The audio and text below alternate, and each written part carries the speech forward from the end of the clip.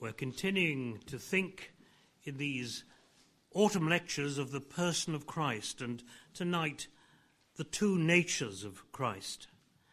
I'm going to read, before I introduce our speaker, from John's Gospel, chapter 1, beginning to read at verse 1. So John chapter 1, beginning to read at verse 1.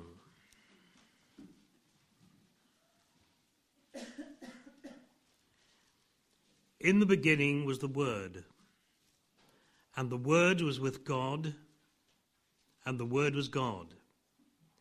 He was with God in the beginning. Through him all things were made. Without him nothing was made that has been made. In him was life, and that life was the light of men. The light shines in the darkness, but the darkness has not understood it. There came a man who was sent from God. His name was John. He came as a witness to testify concerning that light, so that through him all men might believe. He himself was not the light. He came only as a witness to the light. The true light that gives light to every man was coming into the world. He was in the world. And through the world, and though the world was made through him, the world did not recognize him. He came to that which was his own, but his own did not receive him. Yet to all who received him, to those who believed in his name, he gave the right to become children of God, children born not of natural descent, nor of human decision or a husband's will, but born of God. And the Word became flesh and made his dwelling among us. We have seen his glory, the glory of the one and only, who came from the Father, full of grace and truth. John testifies concerning him. He cries out, saying, "This was he of whom I said, he who comes after me has surpassed me, because he was before me." From the fullness of his grace we have received one blessing after another. For the law was given through Moses. Grace and truth came through Jesus Christ. No one has ever seen God, but God, the one and only, who is at the Father's side, has made him known. Let's pray together.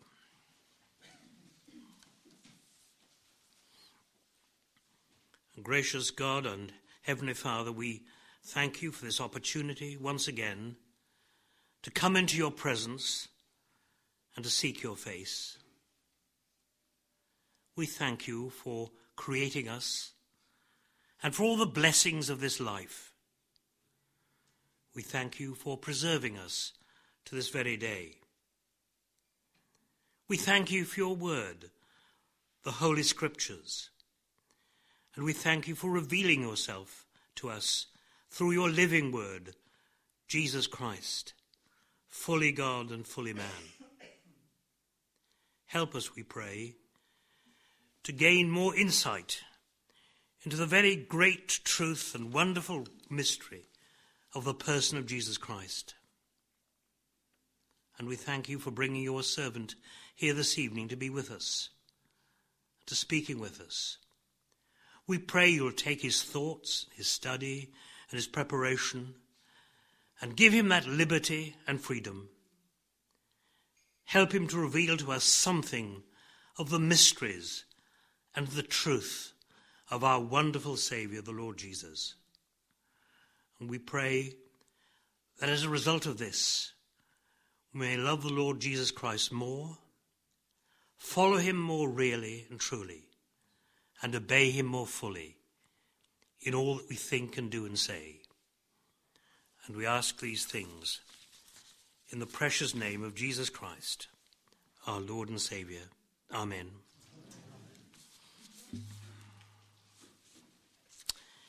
It's a very great pleasure to welcome tonight Dr. Gerald Bray, who may well be familiar to some of you, certainly through his writings. I think this is his first, certainly official visit to the Christian Institute, and maybe to Newcastle upon Tyne. He's been once before, I think, but sort of, a long time ago. So he's fairly new to the area. As I tried to explain to you last week, he is the only Anglican on our list of speakers on this occasion, on these occasions. And I said last week that he was the only Englishman, but that's not quite right. He tells me that he's a quarter of each. Welsh, Scottish, English and Irish. So I'll get him to explain that to you if you want to know that. It's a great privilege for us to have him with us tonight. He's very well known indeed to George Curry. As you know from our brochure, he is the Director of Research for the Latimer Trust. He's currently based in Cambridge, and is also Research Professor at the Beeson Divinity School in Stanford University in the USA.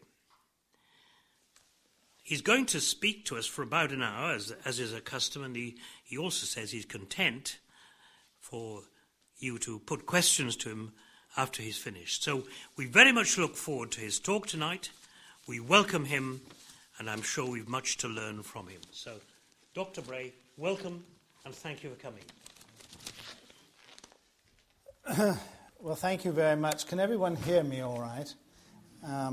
I came to what I thought was the frozen north, but it really isn't quite, is it? So we'll try to not send you to sleep too quickly.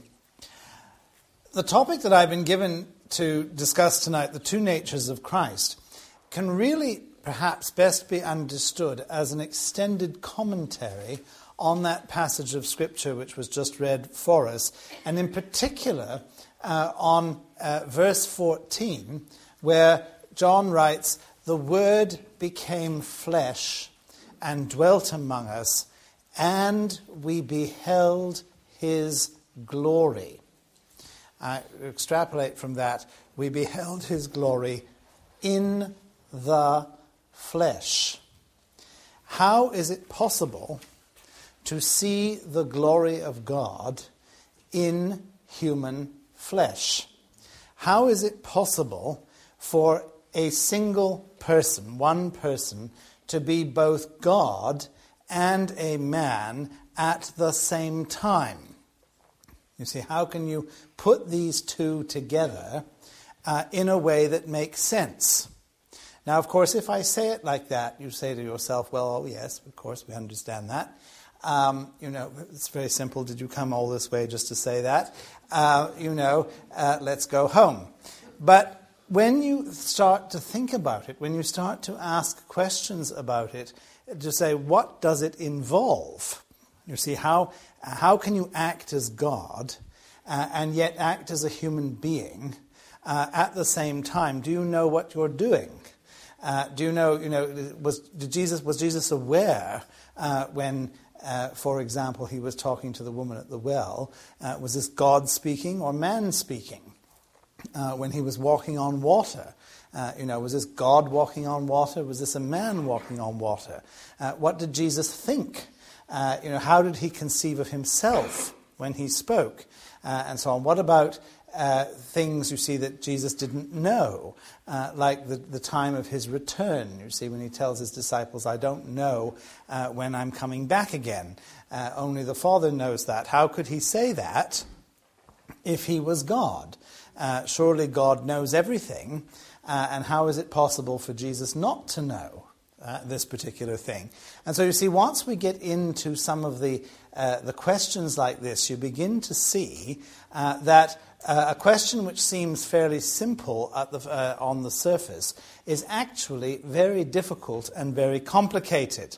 Now, I want to just take you back a little bit, if we can go right back to New Testament times, because there's something about those days that is very different from today, but we don't notice.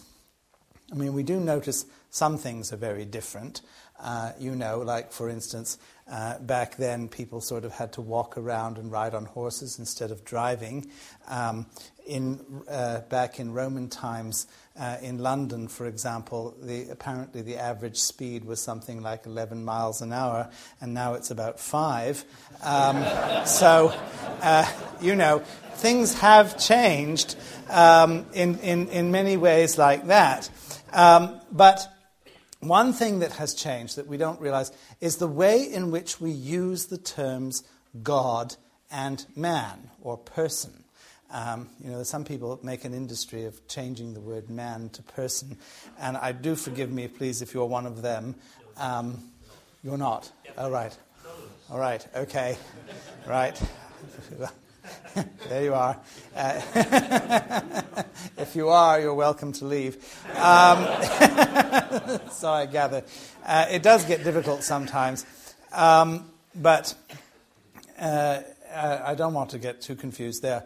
But simply to go back into ancient times and say that if we today say the word God, or say the word man or human being, we instinctively, automatically think of a person. You see, if you say, God, you ask the question, who is God? And you would describe God in a personal way. However you did it. Whether you talk of him as Father or whatever. The language you use, the way you picture God, is of a person, in one kind or another. But now, in ancient times, not many people thought like that. And they didn't think like that because the concept of being a person, as we understand it today, didn't really exist. Now, you say to yourself, well, they must have known. Surely they saw people wandering around, and they must have known that they were persons. Of course, in a sense they did. Obviously they did. But the perception of this is different. If you look through the Bible, for example, you'll find that the word person never occurs. It's not there anywhere. When you talk about this in the Scriptures, you find people talking about the heart or the soul or the mind, some aspect, you see, of the human being. But the concept that the term person, the word person, is not actually used anywhere in the Scriptures, either in the Old Testament or in the New Testament. And the reason for this is that the word person was an invention, if you like, of Christian theology, of the Christian church, because they needed it in order to describe how it was possible to be God and man at the same time. It came out of that discussion, out of that debate as to how you could put these two things together. However, I'm getting ahead of myself here. We have to go back into the way of thinking in the early church. So that when you say Jesus was fully God and fully man, most people would have understood this, would have heard this in terms not of person, but of thing, of what you might call a substance, or as our lectures called it tonight, a nature. You see, this is the way they're thinking. You're thinking, well, what is God and what is a human being? Not who, but what. And if you ask that question, of course, you're thinking about something really different from talking about who. Because when you ask the question, what, then the question of how you can be God and be man at the same time becomes a real problem. Because if you say, well, what is God? If I ask you that question, see, not who is God, but what is God, you will say to me, well, God is a spirit. All right. Well, what is a human being? A human being is a blob of flesh. Some bigger than others, but there we are. You see, I mean, in other words, God is invisible, and you and I are visible. And you see, so that's completely different. And then you'll say, well, God lives forever. You see, God is eternal. He's not born, he doesn't die, he's just there. Whereas we are born, we grow old, and we die. So we pass away. We are temporal, in other words. You see, we live in time. Very different from God. And then, you see, you can go on like this, and you can say, well, where is God? And they say, well, God is everywhere. You can't sort of pin him down. You can't say, well, this is God here and not there, because God is just everywhere all the time. But you and I, of course, as human beings, are limited in space. You see, we are not everywhere. We are in one particular place at one particular time, and we have to be there. We can't be anywhere else. So, of course, one of the big questions when you ask about Jesus, how can Jesus be God and man? How can he be everywhere and yet just here at the same time? You see, what are you talking about? You see, when you ask the question, what is God? What is man?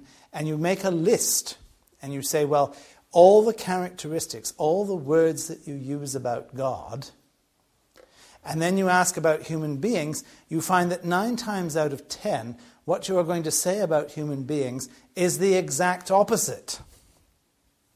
You see, visible, invisible, immortal, mortal, the other way around, mortal, immortal, finite, that is to say, limited in space, infinite. And you can make a long list of this. You see, you can say that God is almighty, he's all-powerful, and we are not. You see, we are weak, we are limited in our power, and so on. Anything like that you care to name, you will find that God is on one side and you and I are on the other, because what we are is completely different. You see, and so this is the question. This is the basic issue. How can this be? How can you reconcile two opposites?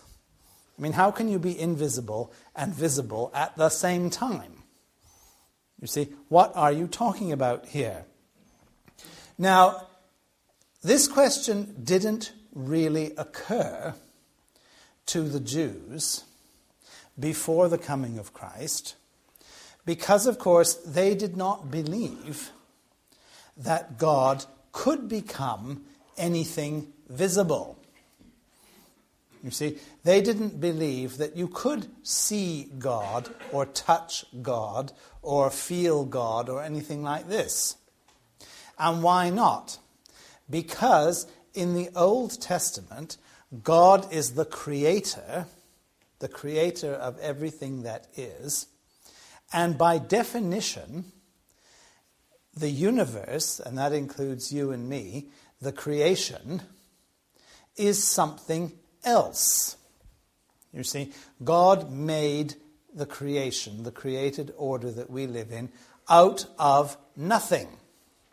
This is a very important Christian belief. You see, and you say, well, why does it matter that God should have made the world out of nothing? I say, well, what are the alternatives? What choice is there? If you don't believe that, you can believe one or two other things. You can say, well, God made the creation out of himself. That is to say, he took something out of himself, you see, and extended it, sort of spat out the creation or something like this. It's kind of something that comes out from inside. But of course, the problem with that is that if God did that, if God sort of had made the world out of himself, then the world would be like him. It would share the same nature, and this is clearly not true. You see, it would be an extension of him rather than something totally different. So that doesn't work. And the other option is that God made the world out of something which existed independently of him. You see, in other words, that there was matter out there, a visible matter, which was not made by God, but God sort of came along, found it, and got to work on it. You see, like this, and made the world out of something which was essentially different from him to begin with, independent of him. Now, the trouble with that, of course, is that if the world, if the material world is independent of God from the beginning, then, of course, you have to ask the question, how does it get under God's control? What makes it possible for God to control something that he did not make? You see, why shouldn't it be the other way round? Why didn't matter come along and see God and say, well, we're going to take over God, rather than the other way around? And some people thought that. They thought that the meeting of God and material reality, and matter, was not necessarily something which God controlled, but it might be something where God was trapped, in a sense, in his relationship with this material substance, because this material thing was another power, a power independent of him, equal to him, therefore, you see, separate from him, and that there was a kind of warfare going on between God on the one hand and this other thing on the other hand, and it wasn't clear that God was going to win. You see, because you can't know that in advance. So there were a lot of people who thought that. It sounds odd to us today. You think that anyone could imagine this, but people did think this in ancient times. A lot of people thought that. And this is how they explained evil. Because they said God is good, and this thing which is against him is therefore not good, and if you're not good, you must be bad. And therefore the material world, you see, the physical world that we see, is by nature evil. It's bad, it's wrong, because it's not God. You see, if God is good, everything that isn't God is bad. This way is the way they argued. Now, of course, Jews did not think this. Partly because it says in Genesis that it's not true. When God made the world, God created everything, and you notice at the end of each day, it says the evening and the morning was one day, the evening and the morning was the second day, and God saw all that he had made, and behold, it was very good. So if you believe this, you see, you are going against the idea that there can be in the material world, the world around us, evil. That evil is somehow inherent in things that you can touch and see and handle and so on. Whatever evil is, it's not that. Now, this is a very difficult idea to get across, particularly when you think in terms of things and of God being completely different from everything that he has made. Because how is it possible, you say, to be good without being perfect? Because when, you see, God made the world, when he made apples and oranges and caterpillars and things like this, it was all very good, but clearly not all-powerful, and clearly not invisible. I mean, didn't share any of the other characteristics of God. So how can you say this is good? You see? So a lot of people found this very hard to believe. And for a lot of people in the early Christian times, you see, they had great difficulty believing that God could enter into the world, that God could become a human being, because they thought that if God got into contact with matter, with flesh and blood, that he would be corrupted by this. You see, that flesh and blood is somehow evil, somehow bad. And of course, the issue is complicated. It's made more complicated by the fact that there is a certain truth in this. You see, all the best heresies have some truth in them. It's very important to realize. You see that if you want to make a really good heresy, and you pretty well have to if you want to become a bishop, you sort of make a really good heresy, is to think of something that's true, you see, and then twist it.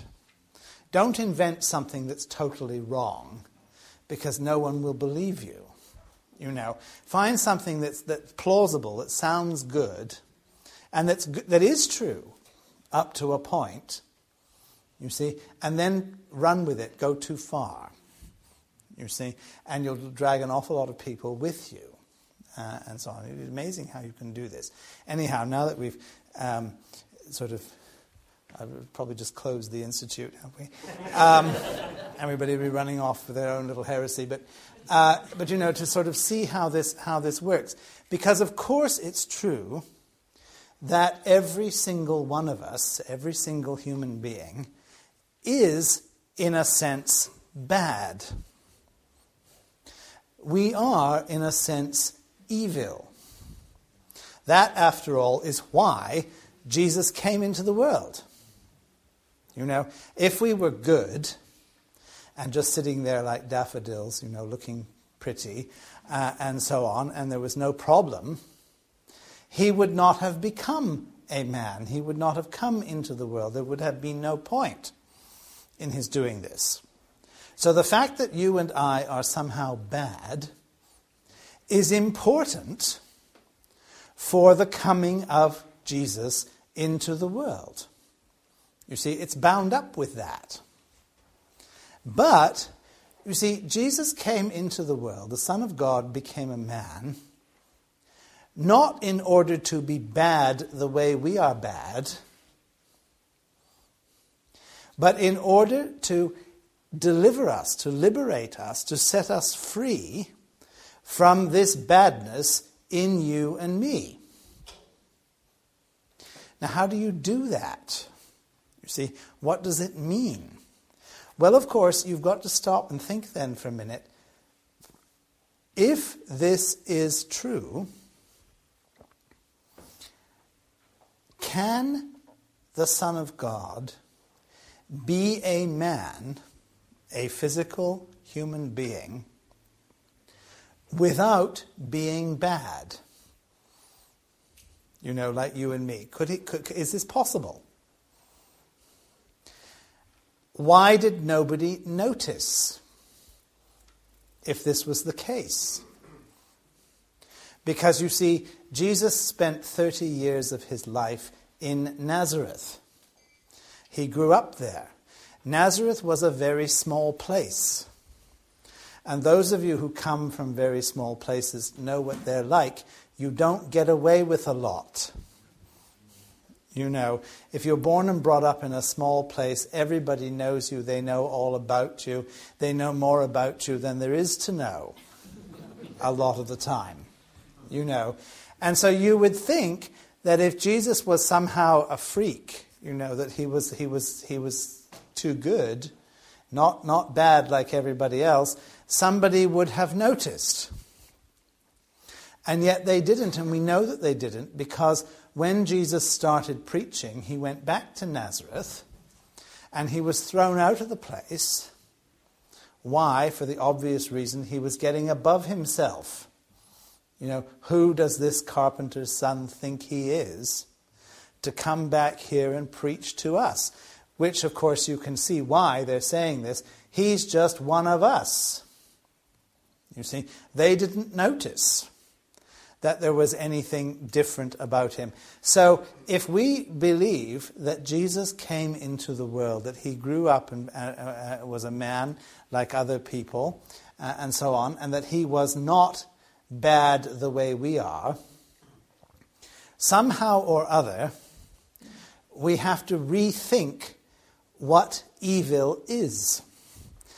You see, what badness is in terms of being human. And this may be the point where we have to start today. Because the first thing we have to say is that being a human being is not in itself a bad thing. Or, if I can put it differently, human nature is not evil in and of itself. God did not create Adam and Eve in that way. You see, when God created Adam and Eve, they were good. And the evil, the bad which has entered into the human race and which has spread to all of us, is not natural, but unnatural. It's abnormal. Now here again we have to get our minds around this, because unfortunately, today people don't talk like this. You see, we talk about nature, human nature, and natural and so on, in a way which is actually wrong. Because when we talk about human nature, we assume that human nature is somehow evil, or bad, or in rebellion against God, or something like this. See, we've grown used to talking like this. But this is not what the Bible actually says. Because when the Bible talks about human nature, it's not talking about fallen human nature, or, Adam and Eve after they were expelled from the Garden of Eden. It's talking about the way we were made by God. And the way we were made by God is not evil. You see? Now, it's very, very important that you understand this, because if this were not true, you see, if I am evil because of what I am, as flesh and blood, that makes me bad. If that were true, then the Son of God could not have become a man. He could not have become a man because that would have involved becoming evil. And of course, he couldn't become evil. In fact, it's so untrue that the Son of God could become a man and could be a man and could be a perfect person without anybody really noticing. You see, or sensing that this was some kind of oddity walking around. That's what I mean. I mean, he fitted in to his family, to his village, to his people. They didn't sense that there was some kind of freak walking around here. You see? So, to be a perfect person did not mean being abnormal or unnatural. And of course, the other thing we have to bear in mind here, the other aspect of this, and this is where it's very important to us, is that the Bible teaches us, the New Testament teaches us, that when we die and go to heaven, it's not just the spiritual part of us that goes to heaven, but the body will also be resurrected. You see, that there is such a thing as the resurrection of the flesh, to quote the New Testament more accurately. It talks about the resurrection of the flesh.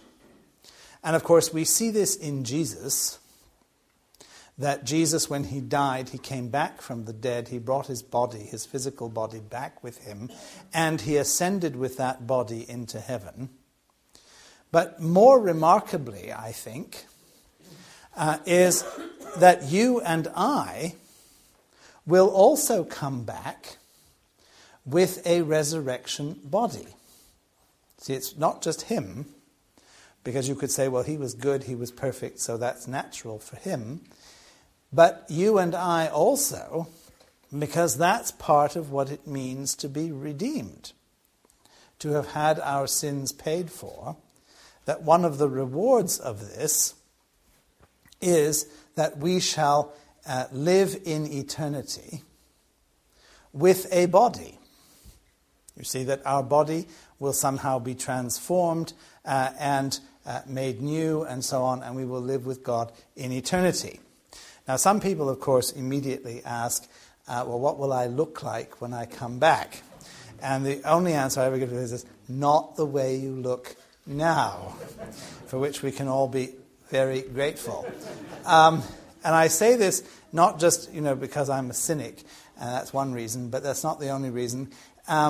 In 1 Corinthians chapter 15, if you read there, around, the verses, say, start around verse 40 and go on to the end of the chapter, you see the Apostle Paul explains it very clearly, because what he says is that when you die, your body is like a seed, and the seed must be buried, and when the seed comes back, you see there's a resurrection, it comes back as the plant, but you can't tell from looking at the seed what the plant is going to look like.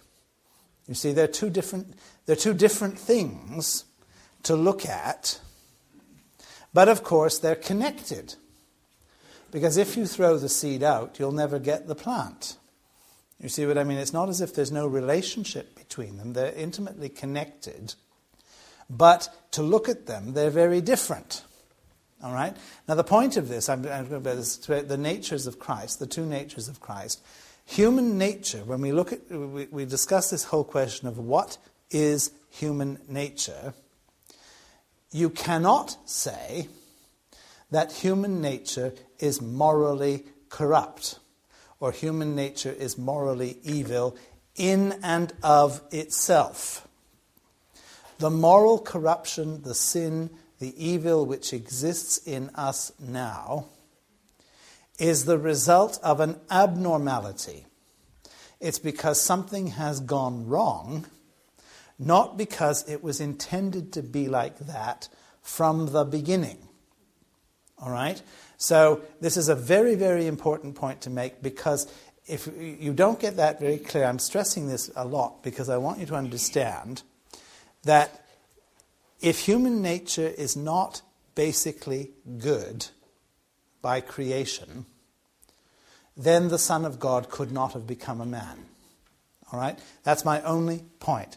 I am not saying that human nature, as you and I have it now, as we understand it, has not gone wrong. Of course it has gone wrong in a different way, but this is another issue, all right, which we'll look at in a minute. But just for now, to get this one idea clearly in our minds.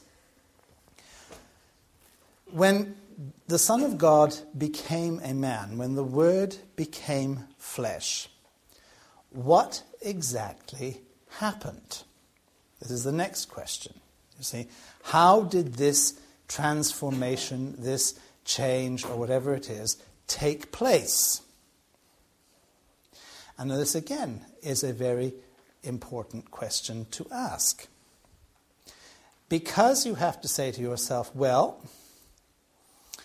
when the Son of God came into the world, did he change in some way? Did he adapt himself to his new environment?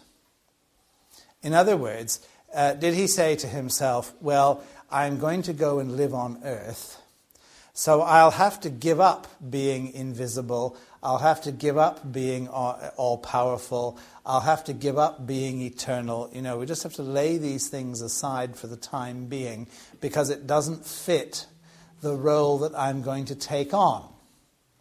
It's all very well, but it just won't work if I become a man like this. So we leave it to one side, and I'll go into the womb of Mary and just be an ordinary man like anybody else, you see, and not have these divine powers while I'm down there on the earth.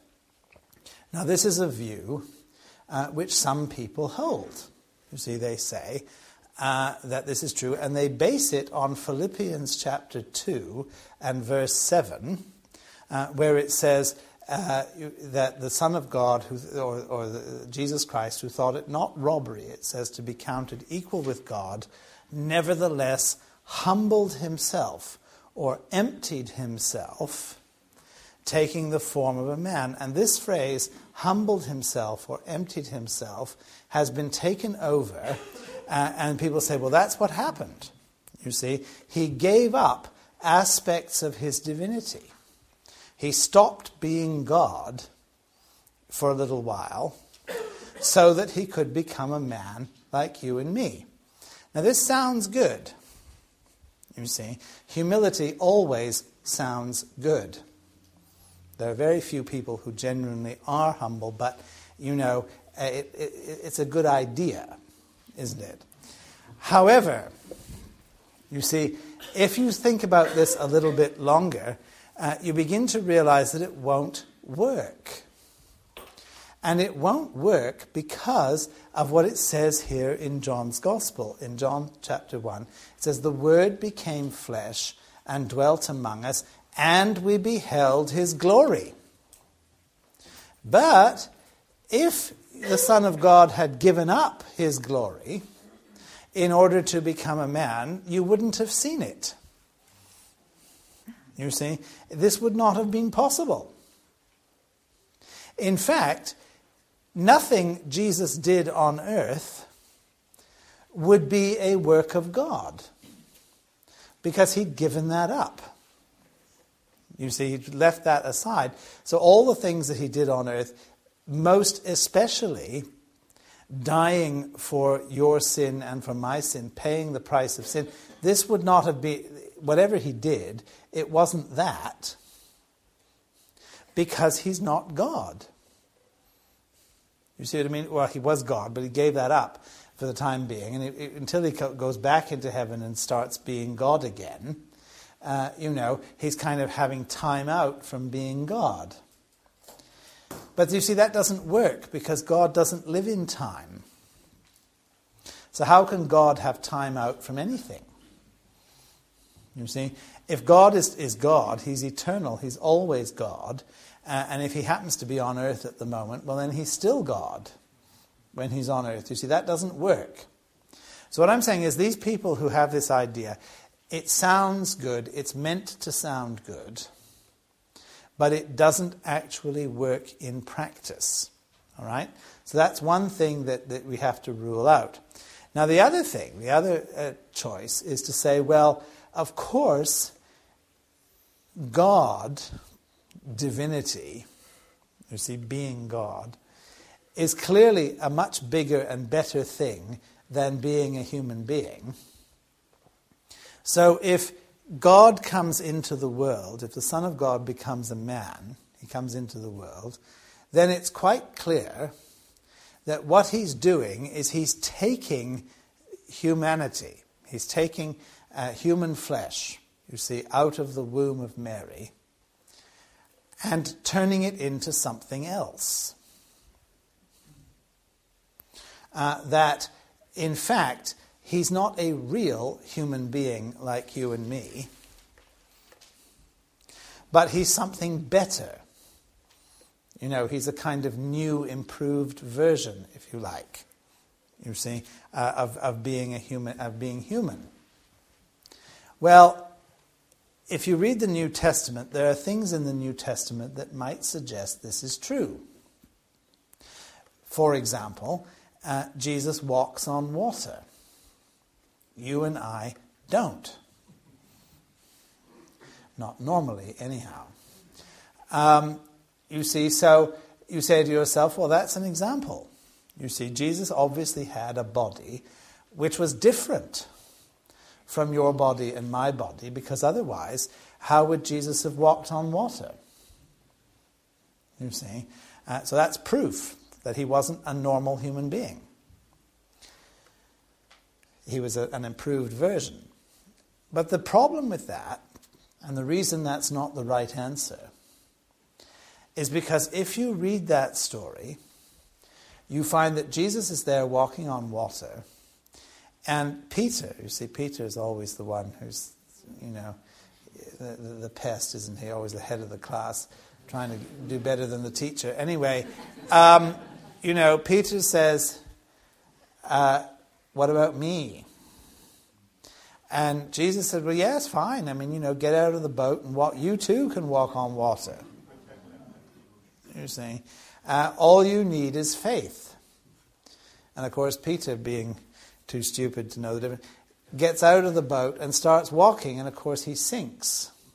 And Jesus says he doesn't really have faith. Now, the point of this is, Jesus did not say to Peter, well, you can't do this because you're not as good as I am. You see, you can't do this because I'm a better kind of being than you are. The difference was that Jesus believed, Jesus knew he had this relationship with his Father which allowed him to do this, and Peter didn't have that. And that was the issue. You see, that's what made the difference. Now this is very important to see that we realize this, because Jesus was not saying, oh, I'm different from you. You see, in terms of his body, he had the same kind of body as Peter had, and Peter could have done this as well, according to Jesus, had his faith been strong enough, had his relationship with God been right, been the same kind of relationship that Jesus had with his Father. So you see, this is very important that we understand. The other thing, of course, is that if Jesus was not a real human being, how could he have taken your place and my place on the cross? Because he did. You see, he died the death and paid the price that you would have to die and that I would have to die. Well, if he were some kind of superior being, not a real human being, how could this be me? See, how could this be my death? It wouldn't be my death. You see, it would be somebody else's death, something else's death. Whatever Jesus went through, what I go through is different. And it's very important that we shouldn't fall into this trap. Because the last thing we want people to say is, oh, well, it's all right for him. He was God. He could suffer and die and not feel it. It's different for me. How can Jesus really relate to me? How can I relate to him? Because he's on a different level, you see, from you and me. And this is not what the New Testament teaches. You see, what we teach as Christians is that he was in every point tempted just as we are, yet without sin, that he bore our griefs, he bore our sorrows, he bore our sins, he went through everything that you and I will ever have to go through, and that there is no form of human suffering, no form of human pain, no form of human victimhood or alienation or anything like that, that Jesus does not share. You see, that Jesus is incapable of entering into. He even went down into hell, you see, to go to the bottom, if you like, right to the very depth of this terrible reality. So, you see, Jesus is not to be regarded as some kind of Superman, to some kind of higher being like this. And if you think this, and if you fall into that trap, then you are distancing him from us and taking away his role as your Savior. You see, you may be doing it out of kindness and politeness and so on, but still you are removing, in a subtle way, something which is essential, not just to him, but to you and me. You see, we need a Son of God who is also a real human being, so that I can say that on the cross, the Son of God took my place. He died my death because he was like me. And I am like him in this respect. So it's very, very important. So we cannot accept the idea that, God came into the world, seized a bit of human flesh out of Mary and turned it into something else, nor can we accept the idea that he said goodbye to his Godhead, for 30 years or so on and just became a man. Those two things don't work. All right? Okay, they don't work. So what actually happened? See, how do we understand this? Well, of course, in the New Testament it says that Mary conceived in her womb the baby Jesus, you see, the child Jesus, and she conceived as a virgin. In other words, there was no intervention of a male in the conception of Jesus. Now this, of course, is a miracle. It can only happen in a miraculous way. And, of course, the question then arises, well, is it genuine? You see, is this possible? I mean, what is going on, if you like, in the womb of Mary? Now, for a long time, people argued this. You see, the big issue they faced was this question of sin. Because they said, well, if Jesus came out of the womb, the baby Jesus came out of the womb, and his mother was a sinner, I mean, she was a human being like every other human being, didn't Jesus get sin from his mother? Didn't she pass it on in the birth process? And it's very important that you understand this, because this shows you how people thought about nature. You see, about human nature and divine nature as a thing, and sin as a kind of congenital defect. You see, that you pass on from one generation to the next. This is how they thought. And of course they had to say, well, that didn't happen. That couldn't have happened.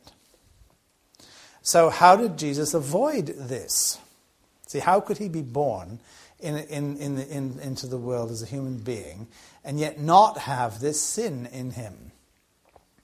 And the answer that they came up with was, Mary was purified, Mary was cleansed before she conceived Jesus, so that she didn't pass sin on to her son because she didn't have it in herself.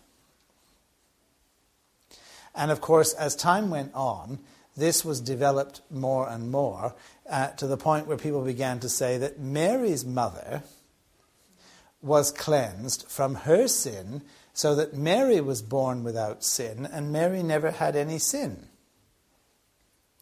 And today, that is the official teaching of the Roman Catholic Church. And you may have heard of something called the Immaculate Conception of the Blessed Virgin Mary, and people don't always understand what this means. It doesn't mean the conception of Jesus.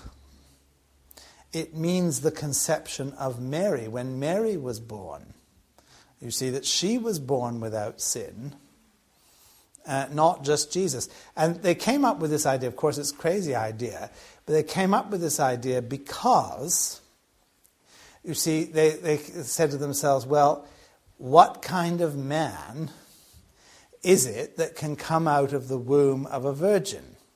You see, what's going on here? And how can he come out and not inherit everything that his mother possessed? You see, I mean, what is happening in this respect? And so this is the problem, of course, that you face if you think in terms of nature, if you think in terms of a thing being born in the womb of Mary. How can that thing, which is being formed there, be different from the mother who forms it? I mean, surely they lived together for 9 months. How could they have not shared the same being, the same nature during that time? It doesn't make sense. You see? And of course, people were quite right to say this, right? Quite right to think in this way.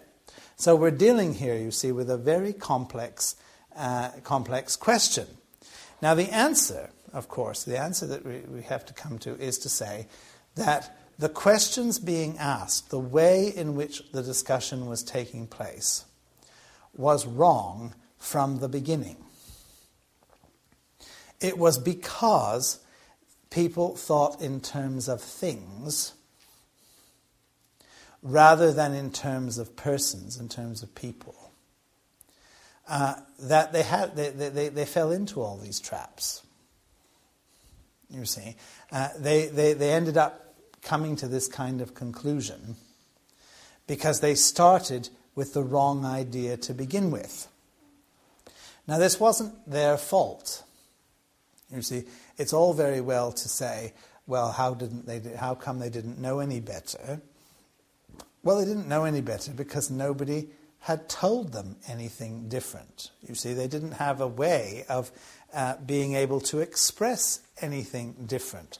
And this is what the Christian church had to battle with. This is what they had to try to work out.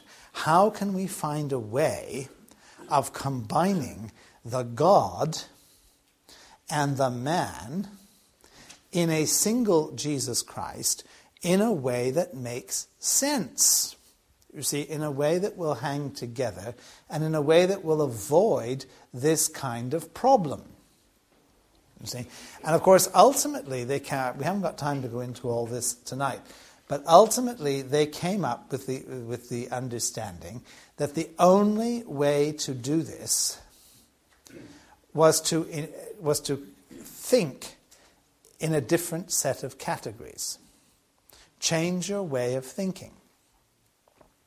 And then if you change your way of thinking, you may find that problems which you had before go away. Or at least they appear in a very different light.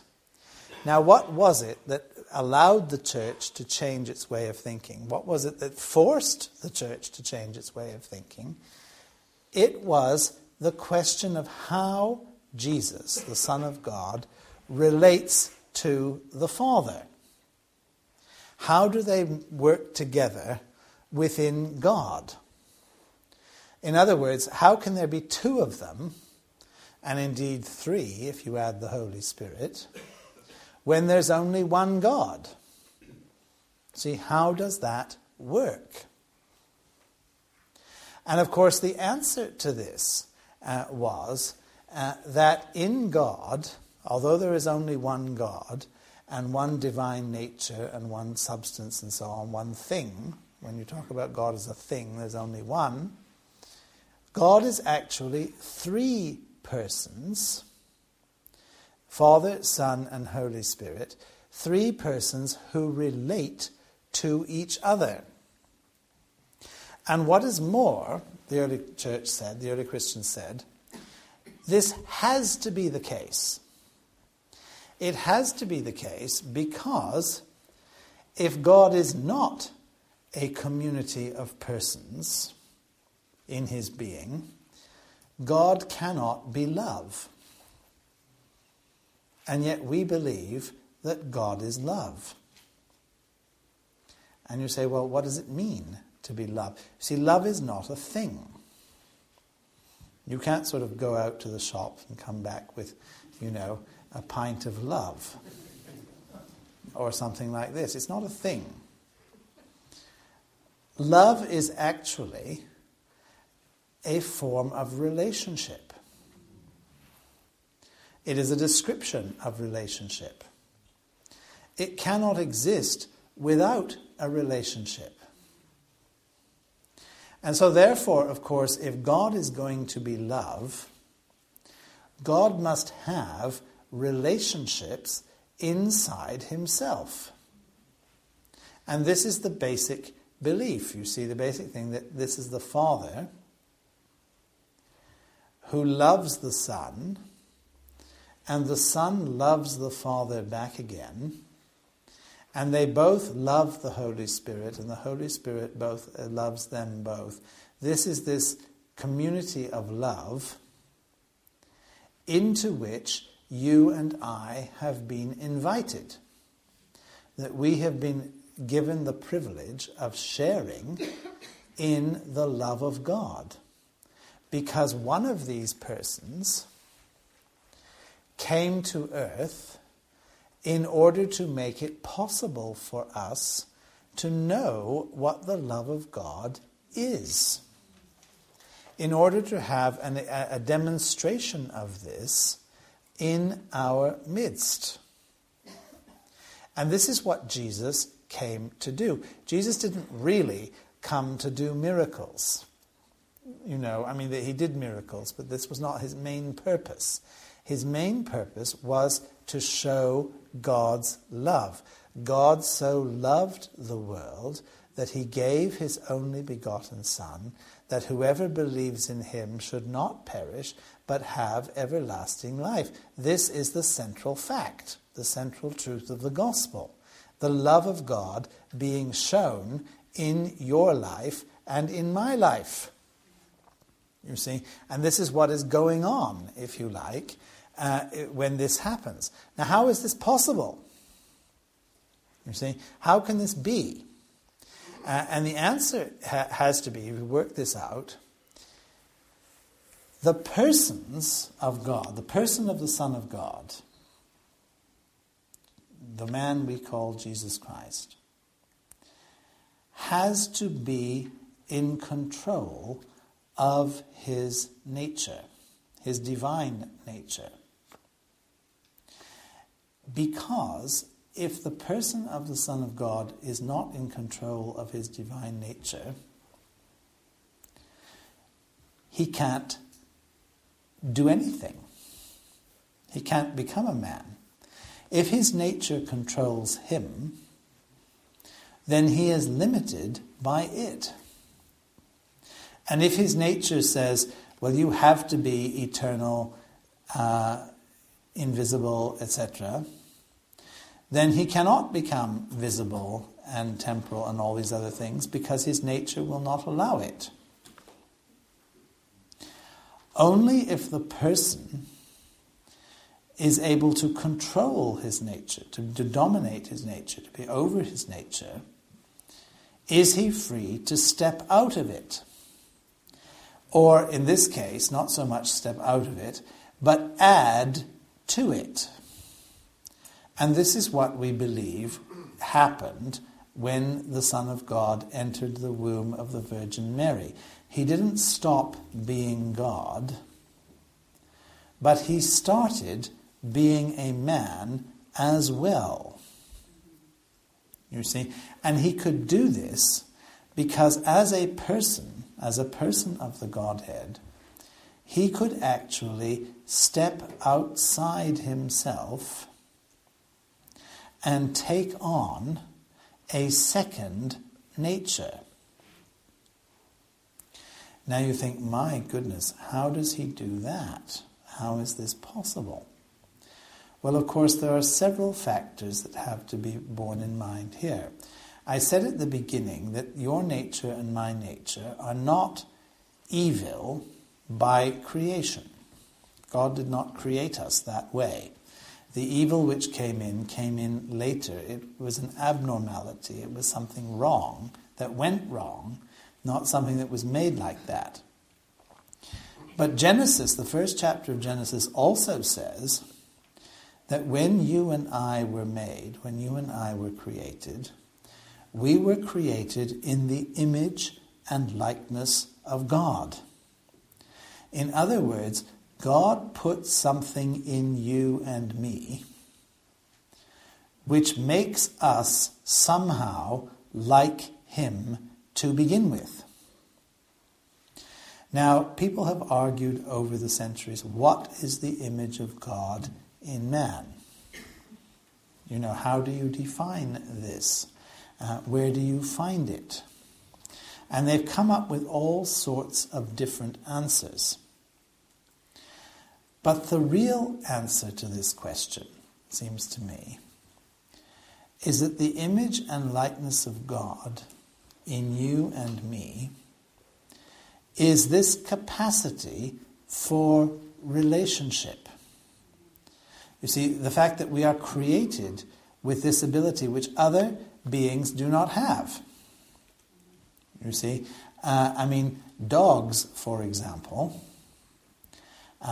you might say are individuals. They have names and so on. But dogs are not people. You have to keep reminding people of this, especially in England. If you ever noticed where dogs are far more important than people in many cases. But anyhow, you see, they're not people. And I always say to one of my favorite illustrations here, people, in case you don't believe this, and you may not, because I saw a program on the television the other night about some veterinary hospital. Did you see that? Anyone see that? Where people sort of taking their dogs to hospital and so on, and sort of oohing and awing all over them and spending millions of pounds, to get this little pooch back in order. And I thought, oh, heavens above. But anyhow, the thing is, if I gave you a choice to be bitten on the leg, either by a dog or by me, which of these would you choose? Now, you see, you laugh at this. You think this is a funny question. Don't be too quick about this. The thing is, if you're sensible about this, if you're thinking in terms of pain and suffering, then you're far better off being bitten by me than you are by the average dog. It's not going to be nearly as painful. You see, because I'm not physically capable of doing the same degree of damage to you that a dog would do. But of course, the minute I say that, you realize this is a crazy thing to suggest. But why? You see, what's the difference between me and a dog? And the difference is that I am a person. You see, that I have a relationship with God because I'm created in the image and likeness of God, and therefore, to put it simply, I ought to know better. I mean, the dog is only doing what dogs do. You can't blame the dog. But if I did such a thing, I could be blamed for it. In other words, I can be a sinner. You see, I can be held accountable. I can be guilty of something in a way that a dog cannot. So even though I can have the same name as a dog, and I did have a student once who named his dog after me because he could push it around more easily, it was fine. But anyway, this is possible. And dogs are individuals, and I know some of you would far rather have a dog than have me in your house, that's for sure. Nevertheless, you see, we're not on the same level. And we have to think this one through. It's very simple in one way. I put it in a very simple way. But it's also very, very important. Because you see, you and I, in our human nature, are created in the image and likeness of God, and therefore there is something in us which reflects the divine. And so, of course, when the Son of God became a man, he was, as John says, coming to his own. He was coming into a race of beings, the human race, which in some respect was like him already. You see, he wasn't actually coming into something alien, something totally different. He was coming into something which was already in some way or other connected. And of course, he was coming to put that connection right. That was the whole point. The connection had gone wrong. You see, that link had gone wrong, that relationship had gone wrong, and he was coming to make what had gone wrong right again. That's what it's all about. And so it's not as if, you see, God became something totally different from himself. He became someone. You see, he entered into the human race in order to restore a relationship which was there from the beginning. See, which is there but which has gone wrong. And this is, again, very, very important that we understand, because there is no human being who does not have a relationship with God. Now, some of you may be surprised to hear that, but you're surprised to hear this because, yet again, people today talk in a loose kind of way about this. You see, they say well, you don't have a relationship with God, you need to meet Jesus, then you can have a relationship with God. But the Bible doesn't say this. The Bible says you have the wrong relationship with God. In other words, you are a sinner, and you are responsible for this. In other words, you are guilty. We don't like to use this language, but that's what it is. And it needs to be put right. And Jesus has come to do this. He's not come to give you a relationship which you haven't ever had. He's come to put right a relationship which is yours, which should be yours, which is what God intends you to have, but which has gone wrong. You see, and for which you are held responsible, because after all, it's not what God hasn't made it go wrong. You have, and I have, and so the correction, the change, has to come in us, and this is what is happening. You see, when the Son of God becomes a man, he enters into the human race. Now he is in charge, and when he takes on human flesh, the Son of God can decide, he has the power to use whatever nature he wishes to use at any given time. You see, if he wants to use his divine power, he can do that. He's free to do that. If he doesn't, he's free to do that too. He's not restricted in this way. Now you say, well, how can this be? How can this happen? I think the best example of this, the best analogy, all analogies fail at some point, but the one I want to share with you may help you to understand this. Think of somebody who's got two nationalities. You know, let's say who has an English father and a French mother. All right? But you only see this person in one context. In other words, to you, this child is English, because that's how you see him growing up and living and everything else, no problem. But then one day, let's say the phone goes off, usually when they should be doing something else, and suddenly it's mother on the phone, and mother starts babbling away in French, and this little child responds, you see, in that language. And you are surprised, because you didn't know that the child could do that. And you wonder how this is possible. How can they think in two languages at the same time? You see? And yet you know, of course, that this child is not peculiar. I mean, they're normal in every respect, but they just seem to have this added dimension to them, which you and I don't have. You see, you can't do that. But they can, because they have this side. And I wonder, you see, just throw this out as a question, is this how the disciples saw Jesus? That most of the time, you see, Jesus was wandering around, he was one of them.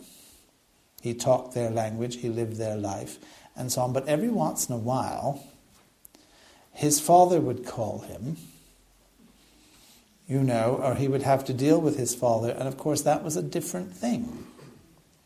And it's when he's dealing with his father, you see, when he's relating to his father, that you see the other side. That his divine side comes out. And it's not something which is contradictory, it's not something which is, abnormal or anything like that. But it's something that you and I can't do. You see, it's not because we're not like him in this respect. Now, think about that. You see, think about that as a way of trying to understand what Jesus would have been like if you'd met him in the flesh, on earth, if you'd been around at that time and you'd actually met him. What sort of impression would he have left? How would it have looked to you? And I wonder whether that might have been the impression you would have come away with. You see, that here was somebody who related to you, who was perfectly normal and did everything the way you did and I did and so on. But there was this added dimension, there was this other thing, which is explained by his parentage, by his, where he comes from, and which is something that you can learn about and you can come to understand, but it doesn't come naturally. You see, it's not something that you say, oh yeah, of course, that's obvious. We're all like that. Because we're not. You see, only he is like that. And this is some way in which he stands out and is different without being peculiar. You see, or freakish, that it is possible to do this. There's more to being human than appears on the surface. I've gone way over time, haven't I? Anyhow, I was asked to talk for an hour, and would that be all right? Now, there are many, many other issues here which we could look into. I have only scratched the surface. What I've tried to do this evening is to give you a way of thinking about these questions so that when you have a question that comes up, you see, when you ask something, you think of these categories and you say, well, where does it fit? And if you want to just take one or two examples of this, how do I know what belongs to me as a person and what belongs to my nature? You see, as a body. What's the difference? Well, think of it like this.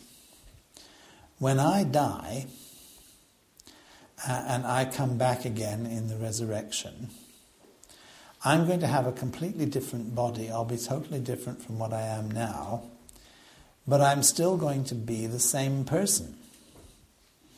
If I'm not the same person, then it's not me, and then I'm not saved. I'm somebody else. That can't be right. You see? So there's something about me which is going to survive death. What is it? It's not in my body. Because my body's going to go under or into the flames or something. But that's something else, you see, which is going to survive and which is going to acquire a new body, a new nature. Ask yourself, if you ask the question, what about, say, your mind? Does your mind belong to your person or your nature, your physical being? Well, the question you need to ask there is, can you lose it without ceasing to be a person? Well, of course, we all know plenty of people like that, don't we? And so the answer to that's obvious. Is that, of course you can lose your mind and yet still be a person. What about your will? Yes, you can lose your will. You see, you can be hypnotized. You can be brainwashed. You can lose your will. You can become a vegetable on a life support machine. But you're still a person. You see, and here is a big issue today. Because there are people today who will go around saying, if you are on a life support machine, then you are no longer a person in the full sense of the word, because they identify being a person with having a normal quality of life. And so it's perfectly all right to pull the plug, especially if there's a legacy, then the sooner you pull the plug, the better. I'm being a bit wicked here, but people do think like this. You have to be very careful in this way. And I'm not saying, of course, that you should prolong, vegetal existence unnaturally. I'm not saying that. I think people should, should be allowed to die with dignity and so on. Yes, of course. But this is not really the issue here. The issue is, are you any less of a person because you have been deprived of something? you see. And the answer to that has to be no. You see, I can lose my mind, I can lose my will, I can lose lots of things, I can lose a leg, and all kinds of things like that, but I don't lose my salvation. Because I am saved as a person in my relationship with God, and whatever else goes and disappears, that will continue. You see, and this is the key thing. This is what we believe. That's what makes the difference. You see, and that's why, if I bite your leg, you aren't going to just put me down, which you would do if I were a dog. You know, you try to do something about it, because you would recognize that I'd lost my mind, but I was still a person.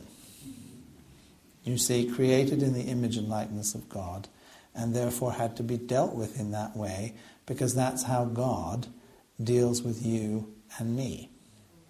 And that's what the two natures of Christ ultimately is all about. All right? I'm going to stop there. Thank you very much indeed. Thanks. You've achieved what I've longed for many, many years. Almost shorten the time to nothing for questions. Oh, well, that was also part of the game, yeah. I know. I want to tell you, I was bitten by a dog in the leg a few weeks ago. Oh, really? You're doing very well. I know. I'm not going to put you to the test here. Certainly not. Can we just have a pause for a minute or two and maybe one or two questions framing in people's minds? And we've got a few minutes for questions as well. So can you just be thinking about that? Don't leave, please. Questions? John, you have to be on the ball here. Frank Nags in the corner there. Thank you, Gerald. I'm practicing a heresy in the Anglican Church. Right. I bounced it off Richard Bewes and a few others, and even that great theologian George Curry. Oh. It's to do with, if I point you to John chapter 19, when he was crucified, it is finished, and he bowed his head and gave up the spirit.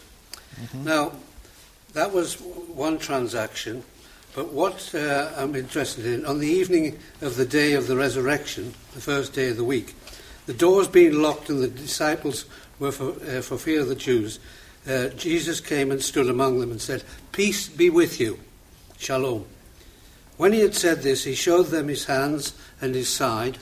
Then the disciples were glad when they saw the Lord. Jesus said to them again, "Peace be with you." Now, I just wonder why he had to say it twice. And one of my conjectures is that someone else had arrived in the room. And when he had said this, he breathed on them and said to them, "Receive the Holy Spirit. If you forgive sins of anyone, they are forgiven. If you withhold forgiveness from anyone, it is withheld." Was he actually speaking to the Holy Spirit in that transaction? Because that dismantles the whole clerical ethos of the Roman Church. Which is what you want to do. You're there in one. Right. No. Chris Green as well. Oh yeah, right. Okay. No. Well, I think the answer there has to be not quite in that respect. When receive the Holy Spirit, and then what you forgive will be forgiven, and so on. I would say that means that you receive the Holy Spirit, and then in the power of the Holy Spirit, as you hear the Holy Spirit, and as you serve the Holy Spirit, as you minister in the Holy Spirit, then of course you will be given the discernment, you'll be given the judgment to be able to say these things.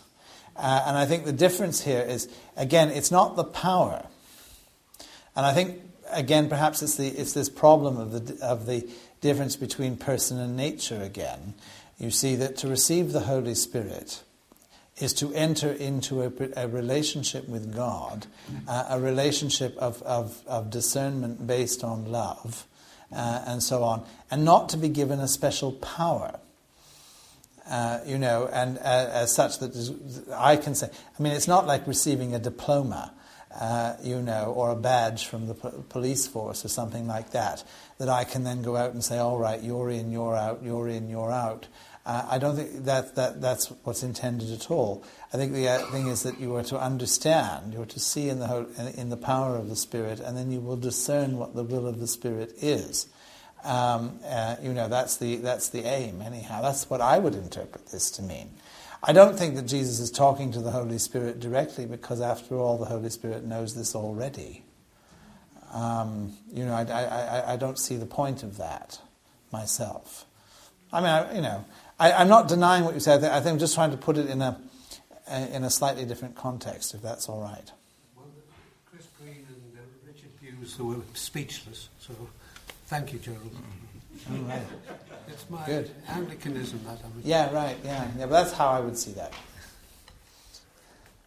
Question behind you, John. John, immediately behind you. Right. I'm not for a moment questioning the rightness of animal welfare and acting responsibly, but there seems as if there's quite a move towards awarding personhood to animals in our society. Mm-hmm. And I feel that there's clearly something disturbing about that, and I wonder if you agree with that, you could articulate what it is that may be so undermining about that move in society to award personhood to animals. Well, I don't know. I'm not a psychologist, so I have to be very careful what I say. It's only based on observation. And, I think it's probably because it's an awful lot easier to relate to an animal than it is to a person, for the very simple reason that the animal doesn't answer back. I mean, you look at people, you watch people. I see this every day because I go out early in the morning, and people walking their dog, and having tremendous conversations with the dog. And of course, the great thing is the dog always agrees. And I mean, let's face it. If that's what you want in life, you'd far rather walk the dog than walk another human being, especially your husband or wife, who might dare disagree, and children or something like that. I mean, I wonder whether this isn't it. It's the unwillingness or the failure or whatever to have real relationships with other people, which of course involve giving and taking, sharing and so on. Whereas you can substitute an animal, and have a great time. I mean, when I was a curate in East London, we had the woman next door to me. I mean, she had this budgie. And she was, I mean, I could hear through the walls, because it was very thin, it was a terraced house in East London. And she'd talk to the budgie for hours, and listening to her talk to the budgie, you'd think she was a really nice person. She was an old witch, really, because when she had to deal with other people like me, her next door neighbour, I mean, she was a completely different character. She couldn't relate to other human beings, but she had a wonderful time with this little bird. And that's what I think it is, myself. But I mean, as I say, I'm not a psychologist, and I wouldn't want to go into this in too much depth, But you do see some quite horrific things. I mean, I remember in the supermarket once seeing this man and his wife and the dog and the sort of woman opened the door and put the dog very lovingly in the car seat at the back and so on, and then looked at her husband and said, "Get in, you," and off they went. Tells you all you need to know, doesn't it? Thanks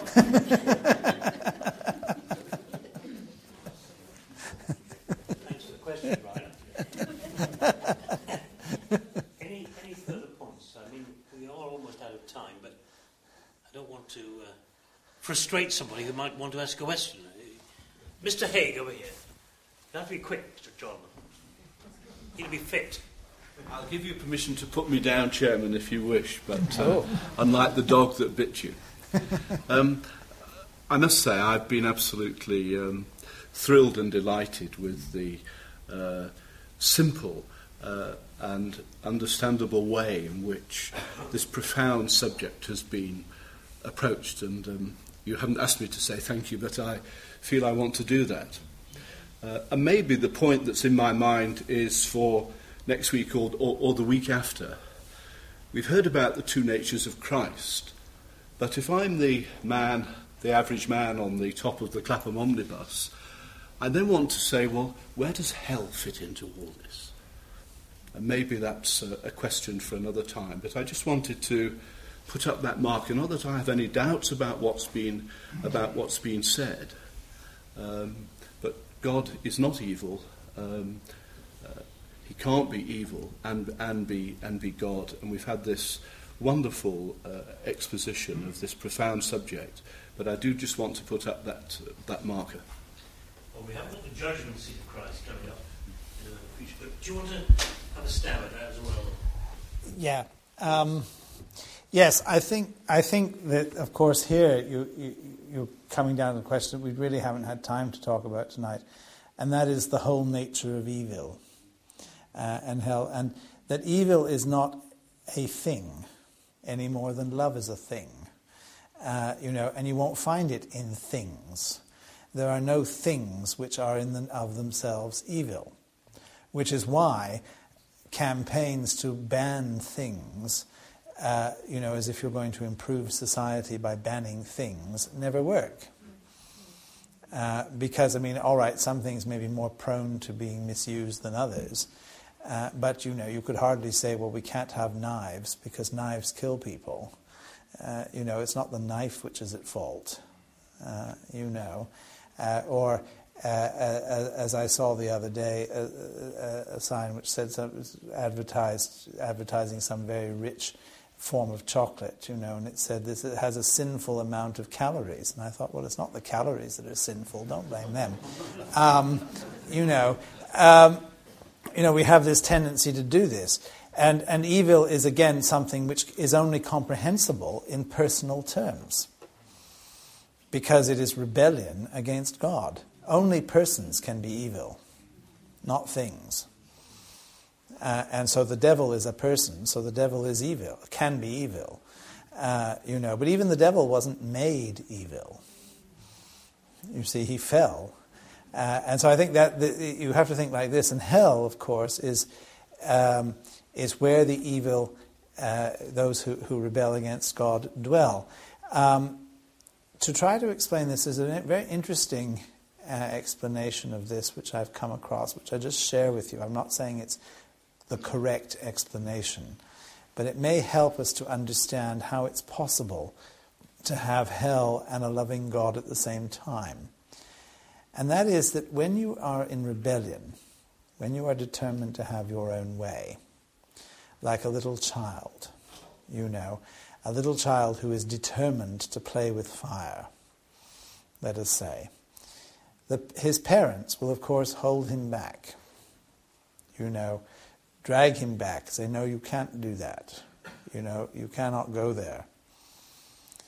And the little child will experience this as torment, because the little child won't get what he wants. And he can only see that one thing.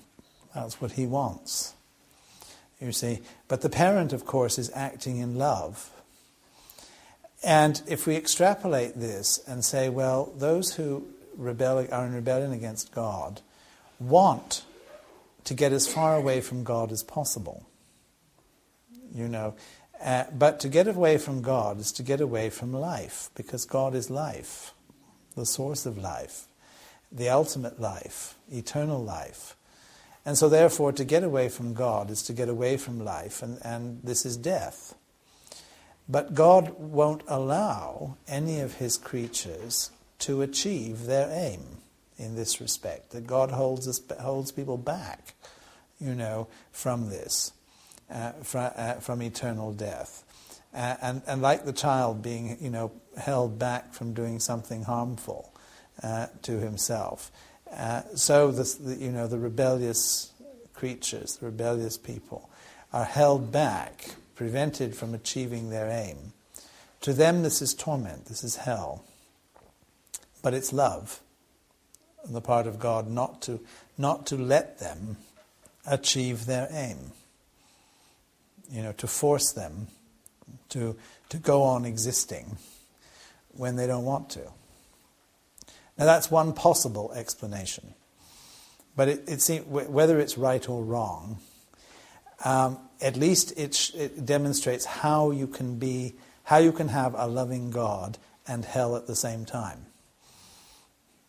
Different way of looking at it. Right? Thank you. I'm sure you'd want me to express your thanks. You all had a very long day, I'm sure of that, and quite a taxing evening in the sense that we've been treated to profound things in a clear and simple way, and thank you for that, and thank you for answering our questions. I'm sure we could have gone on much longer. We've been going for well over an hour and a half. Thank you very much indeed for coming tonight and for presenting those thoughts on the two natures of Christ.